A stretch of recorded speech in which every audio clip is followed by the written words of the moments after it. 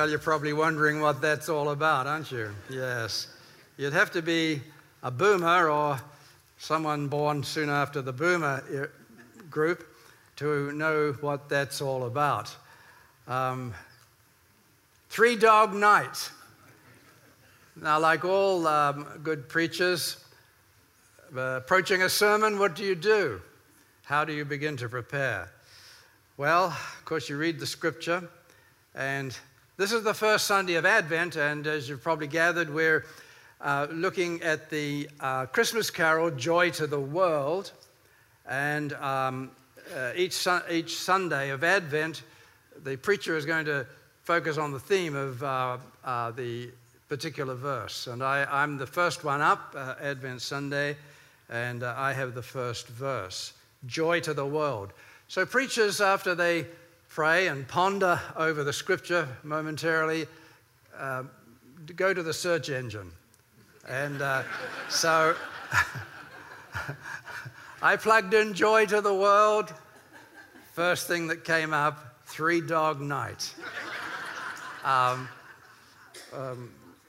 Joy to the world, all the boys and girls. Joy to the fishies in the deepest sea. Joy to you and me. So it didn't take me long to figure that was not the joy to the world that we were considering. Second up was the carol. And it's Joy to the world, the Lord has come. Let earth receive her King. Let every heart prepare him room, and heaven and nature sing. This is the first verse. And we're going to, that's the backdrop to this morning, and the pastor has given us a text, but it's, I understand that it's I don't know where the survey was taken, but it's the most popular hymn in North America. The most, not hymn, but Christmas carol, Joy to the World. And it's a wonderful Christmas carol, and it was written, the lyrics were written by Isaac Watts. Now, Isaac Watts lived in the between 1674 and 1748, and in 1719, Isaac Watts wrote this poem or these lyrics. And someone came to me after the service and explained to me where the music came from for it, and the Joy to the World, the Lord has come. I wasn't sure how those things worked in those days, but there was someone by the name of Lowell Mason, and he borrowed something from Handel's Messiah, and that's kind of how we got the tune to Joy to the World. But Isaac Watts wrote 477 hymns, including the Christmas carol, Joy to the World, and the other one that you're probably familiar with is When I Survey the Wondrous Cross, and a wonderful, wonderful hymn, good one to sing around communion time, isn't it? Now, the interesting thing I found out about the Joy to the World is that it was based on Psalm 98. And I don't know whether you have that for the screen or not, but let me locate it here, and I'll read it to you. It's rather interesting. We think of Joy to the World always as a Christmas carol, but it was actually based on Psalm 98, and somewhere here in the Bible, Old Testament, I think, yes, okay. Here we are. Verses 3 to 6. He remembered his love and his faithfulness to the house of Israel. All the ends of the earth have seen the salvation of our God. Shout for joy to the Lord, all the earth. Burst into jubilant song with music. Make music to the Lord with the harp and the sound of singing, with trumpets and the blast of the ram's horn. Shout for joy before the Lord, before the King. Now, that is, Isaac Watts that was his inspiration for writing the words to Joy to the World. And he actually, it's really an apocalyptic passage, and he interpreted that in relation to the second advent when Jesus will return as King of Kings and Lord of Lords. And he said, shout for joy. Now, of course, we're in Advent, and we're considering the first Advent, when Jesus was born, the babe of Bethlehem. But that's not what Isaac Watts had in mind. He was celebrating the second Advent. I don't know how it migrated to becoming a Christmas carol. I don't have that background. But at any rate, it's a wonderful hymn because you can celebrate two Advents. You can celebrate when God became incarnate in Jesus Christ, in Jesus the Christ, and you can celebrate an anticipation of the second Advent when he will return as Lord of Lords and King of Kings. Now, this Christmas carol should bring us great joy, shouldn't it? It speaks of joy. It should warm our hearts, and this Christmas season should be a season of joy. Now, we are in the season of Advent in the church calendar, and we're kind of, in our church here, church calendar light, I think. We don't, if you've seen some of the other denominational calendars, they've got all sorts of interesting things in it, but we go with the lead up to Christmas and Lent, the lead up to Easter and maybe Pentecost Sunday. But at any rate, why do you have these preparations for Christmas and for Easter? Well, these are celebrations or acknowledgments of the significant events in the Christian tradition. But when you look at the Old Testament, when you look at the nation of Israel, they had significant events, the Day of Atonement and the Passover, and they always had preparations that they observed, which made them realize the seriousness and the acknowledgement of what was happening. And so it's not an uncommon thing, and it's not always a non-biblical things to say, well, Advent is a good preparation to celebrate what an amazing thing it was that God visited us, an amazing thing. As Charles Wesley, the brother of John Wesley, the founder of Methodism, wrote in one of his many hymns, God contracted to a span, incomprehensibly made man. And that's what this season is about, and we have to think of it and realize what an amazing thing is that God visited us in Jesus Christ. And so we need to consider today the great joy that comes when we ponder the arrival of the babe of Bethlehem. And we're going to consider it based on a couple of verses in 1 John chapter 5, verses 11 and 12. They're the focus of our study this morning, and I'm going to read some of the surrounding verses there. So if you're able, in honor of God's word, we ask you to stand as we read the scriptures.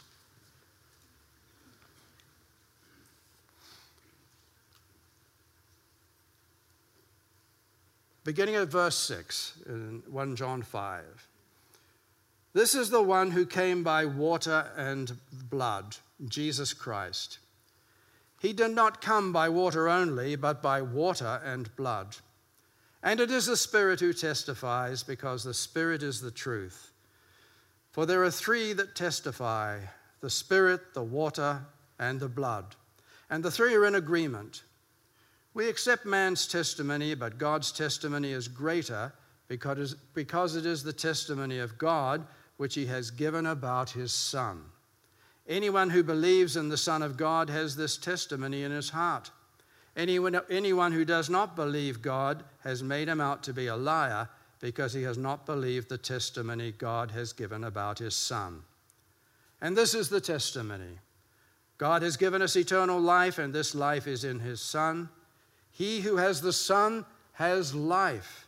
He who does not have the Son of God does not have life. Now, this is the word of the Lord. Be seated, please.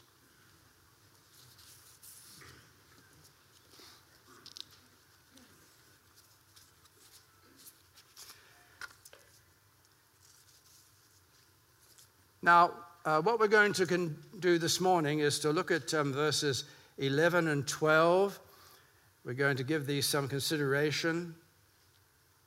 And we want to consider two things. The first one is we consider the gift. And if you look in verse 11, it says, "And this is the testimony, God has given us eternal life, and this life is in his Son." God has given us a gift. Now, John wrote this letter because this was about 80 years or so after the death of Christ. The Christian church was beginning to form. It was in its embryonic stage, if you will. And it didn't take long for false teachers to begin to emerge.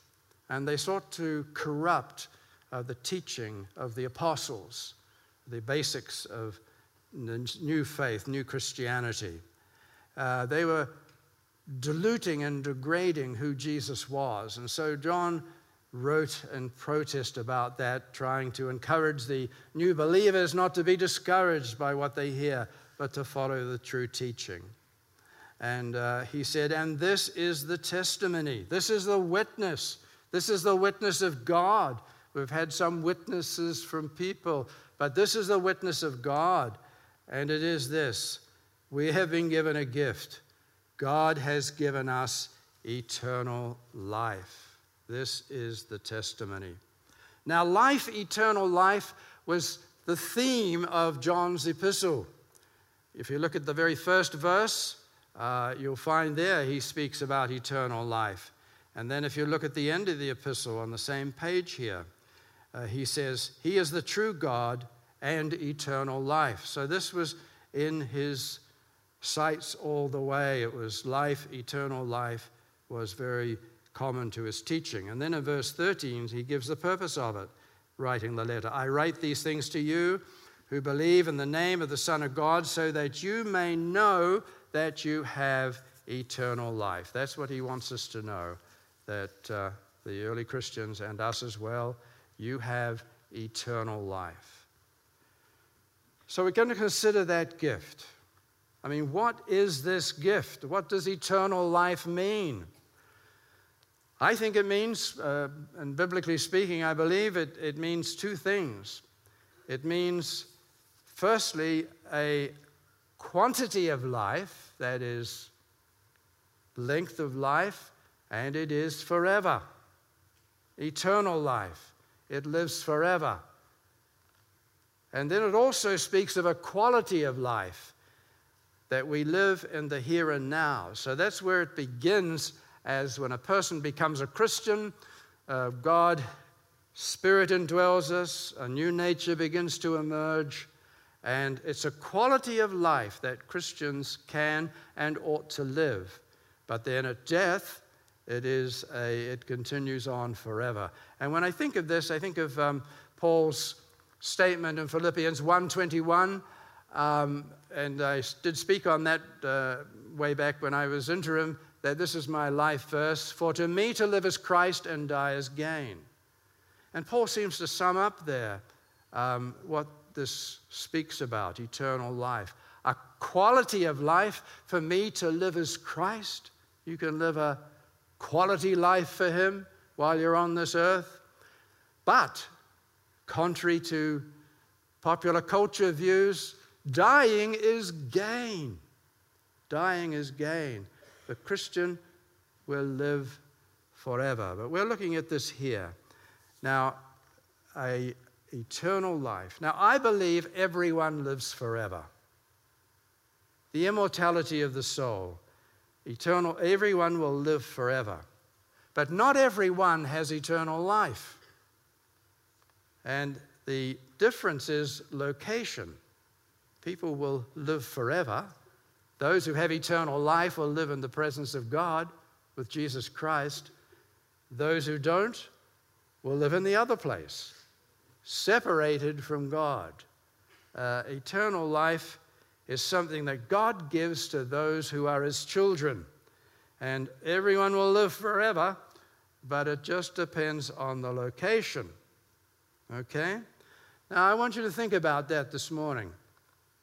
I want to tell you a story I heard many years ago about a British politician from the 19th century. His name was William Gladstone. He was Prime Minister of Great Britain for 12 years. He was a very devout, very evangelical Christian. never not lost an opportunity to share the gospel, even although he was a man of power. But anyway, the story is told that in one of his meetings, and this was before all politicians and all that used to have bodyguards and Secret Service and so on, you could actually get to them. And after the meeting, this young fellow came up to William Gladstone and said to him, "Sir," he said, "I'd like to share with you what I want to do with my life." And Gladstone said, "Good, yes, I'd love to hear it." So the young fellow said, "Well, I'm just about to enter law school. I'm going to study law. I want to qualify at the Bar of England and be a lawyer." And Gladstone said, "That's great. And yes, and what then?" "Well," he said, "I want to practice law to its fullest extent. I want to be a good, famous lawyer." And Gladstone said, "Well, good. That's excellent too. But what then?" "Well, then," he said, "I'm probably getting up in years. I'd like to be a professor of law in the university." And Gladstone said, "Yes, good. And what then?" And then he said, "Well, I'll probably retire and try to enjoy life and do the things I couldn't do when I was bound by my work." And Gladstone said to him, "And yes, and what then?" And he stumbled a bit and he said, "Well, I guess I will die." And Gladstone said, "Yes, and what then?" And he said, "Well, I don't know, sir. I don't know." And Gladstone said to him, "Young man, you're a fool. Go home and think life through." So that's my thought for you today. What location are you going to be in? Think life through. The text tells us that God in Jesus Christ can give us eternal life. So we live with him and walk with him in this life, and we will one day be with him forever. But for those who have not made that response, well, you'll live in separation from God. So we all have to face that, because the statistics on death are very impressive.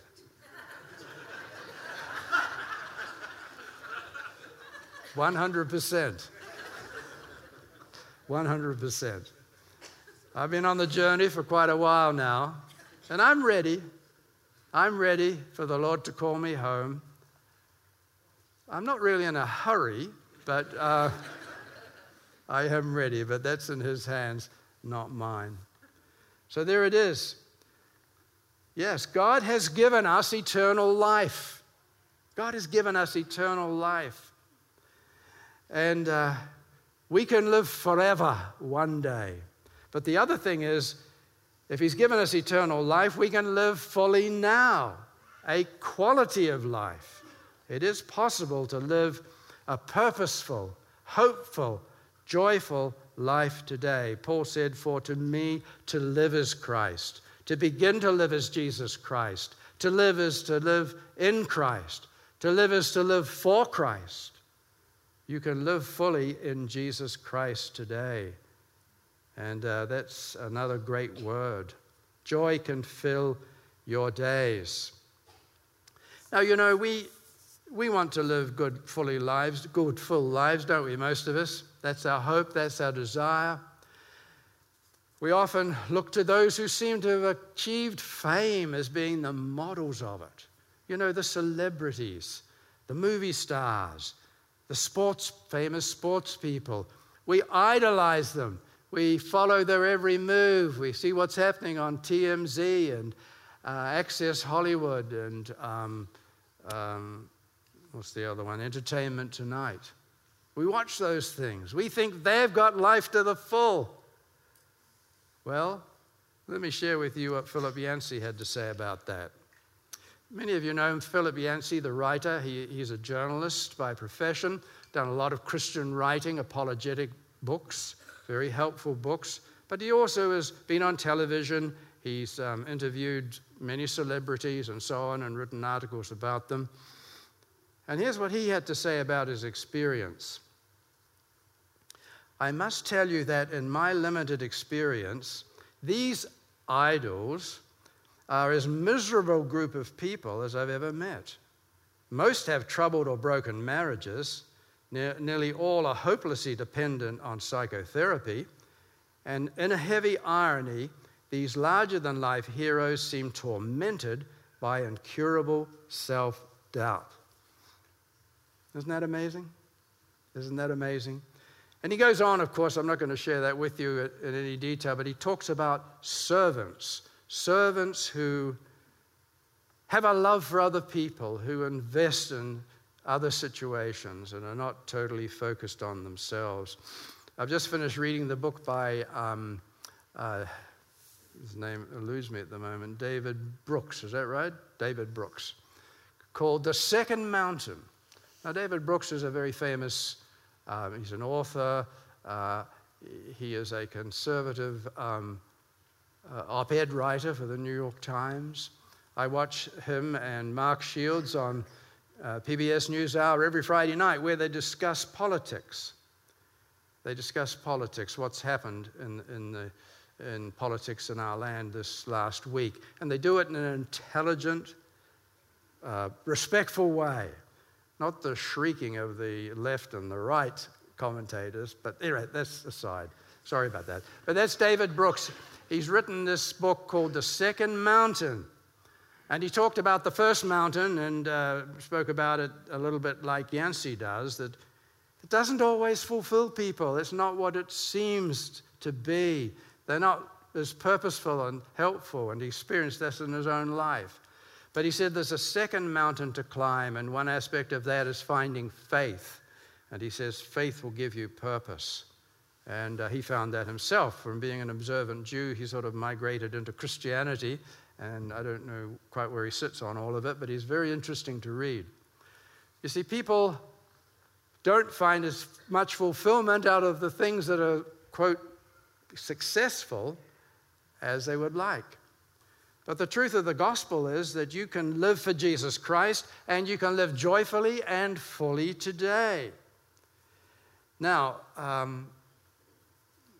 if you'll indulge me in a moment here of personal testimony, I want to share with you.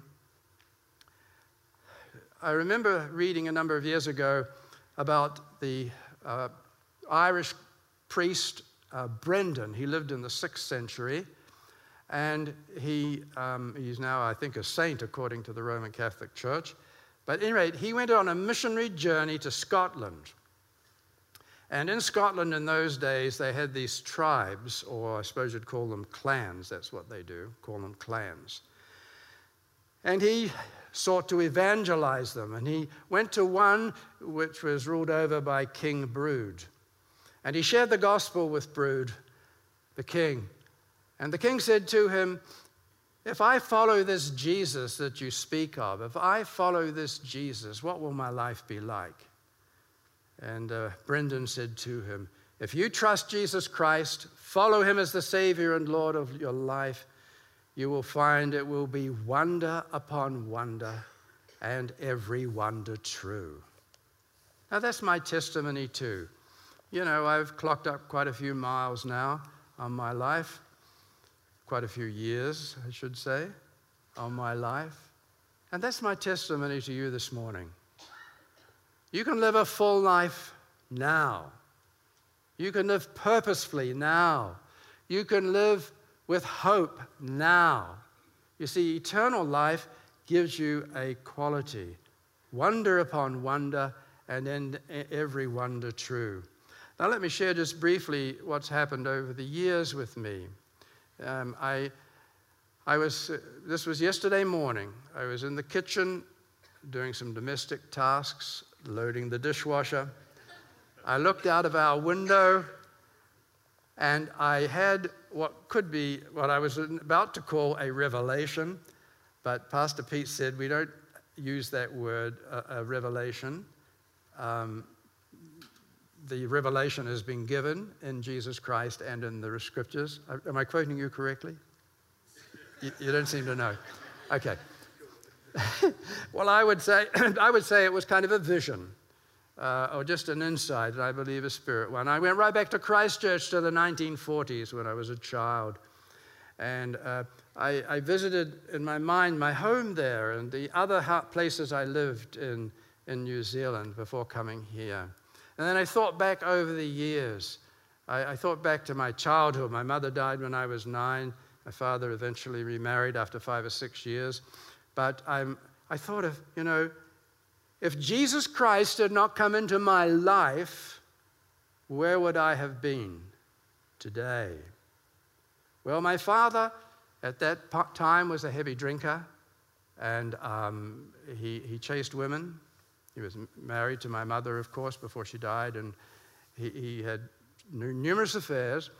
And then I also was thought of, a number of years ago, I heard Max Lucado speak, the popular writer. You're possibly familiar with his name. He was brought up in West Texas, and his father worked in the oil fields, and he said all his father did was drink beer and chase women.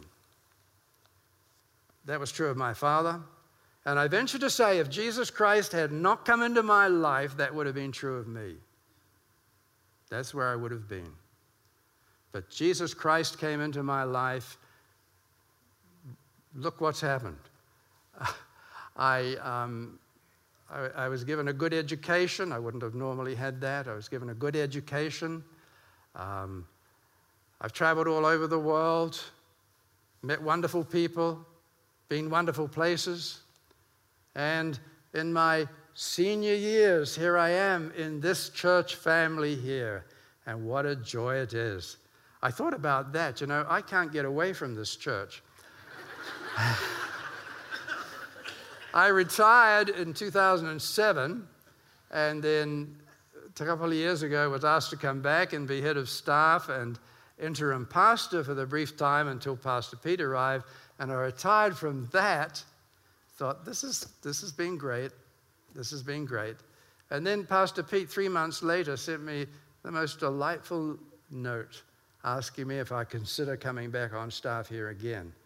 So when I finish this gig, if that's the right term, I will have retired 3 times from this church. I can't get away. I can't get away. But what a joy it's been. Thanks be to God. What a joy this church family has been. I remember a number of years ago, after we'd gone through a really hard time, and I've shared my life, and it wasn't all ups. There were downs, and at least one catastrophic one. And I was out of the ministry for 5 years, and Billy Joe shared with me a prophetic word from Joel chapter 2, verse 25. The Lord will restore reap that. What's the words now? The Lord will restore. Pardon? What the locusts have eaten. Thank you. What the locusts have eaten, the Lord will restore to you. This is what happens when you become a senior. You can't remember things that you've known all these years. Thank you, my dear. Yes, I pray that the Lord will restore to you the years that the locusts have eaten. And I would say that is so true. Thanks be to God. Amen. You can live a life which is full, a purposeful life, a hopeful life, if you embrace what God has done for you in Jesus Christ. And just secondly, and more briefly, we need to consider the giver. And this is verse 11. And this life is in his Son. If you want eternal life, you have to do business with Jesus. It's all about Jesus. Because God's redemptive work was done in and through Jesus Christ. And in verse 12 he says, he who has the Son has life. He who does not have the Son does not have life. Life eternal is available now through the person and work of Jesus Christ. You have to do business with Jesus. What a wonderful thing it is that God drew near in Jesus Christ. He visited us. What a visit it was, and what a visitor he was. I think of the words of George MacDonald, who was the early mentor, I suppose you would say, for C.S. Lewis. He said, they were looking for a king to slay their foes and lift them high. Thou camest a little baby thing that made a woman cry. What an amazing thing it is, this Jesus Christ. So if you want eternal life, you have to stand, symbolically speaking, before the cross of Christ. And you have to stand there in penitence and believing faith, repentance, saying, Lord, you did this for me. I thank you for your death on my behalf. I embrace it as my own. I put my sins on you, and I trust you'll give me your righteousness. Imputed righteousness is called. That's what we all need to do. Stand before that cross. Now, I wonder if you've done that. That's the big question. Yes, and what then? I wonder if you've done that. Stood before the cross and embraced in repentance and believing faith the work of redemption through Jesus Christ. This is a great day to do it because you have set before us today, is the communion of the Lord's Supper, the sacrament. The body broken that we might be made whole, the blood, the cup poured, the blood shed, cleansing us from our sins. What a great day as communion comes to you, as the bread and the cup are passed to you to say, Lord Jesus, you did this for me. I've never said yes to you. I believe in your work for me. I put my sin on you, and this reminds me of the cost, and I embrace you as my Savior and Lord. You can do that today. What a day to do it. How appropriate. First Sunday of Advent, communion, the bread and the cup, and the prayer of believing faith. And if you do that, tell someone. Tell your family or a pastor, someone who brought you to church. Prayer partners up the front afterwards. Pastors are here. The next desk, you can go there and say, I want to know more about trusting Jesus, or I've just prayed the prayer to receive Jesus at communion today. I don't understand it all. What have you got to tell me? Go to the next desk. You can do that today. Oh, what a joy. Joy to the world. The Lord has come. Let earth receive her King. Let every heart prepare him room. And heaven and nature sing. And heaven and nature sing. And heaven and nature sing.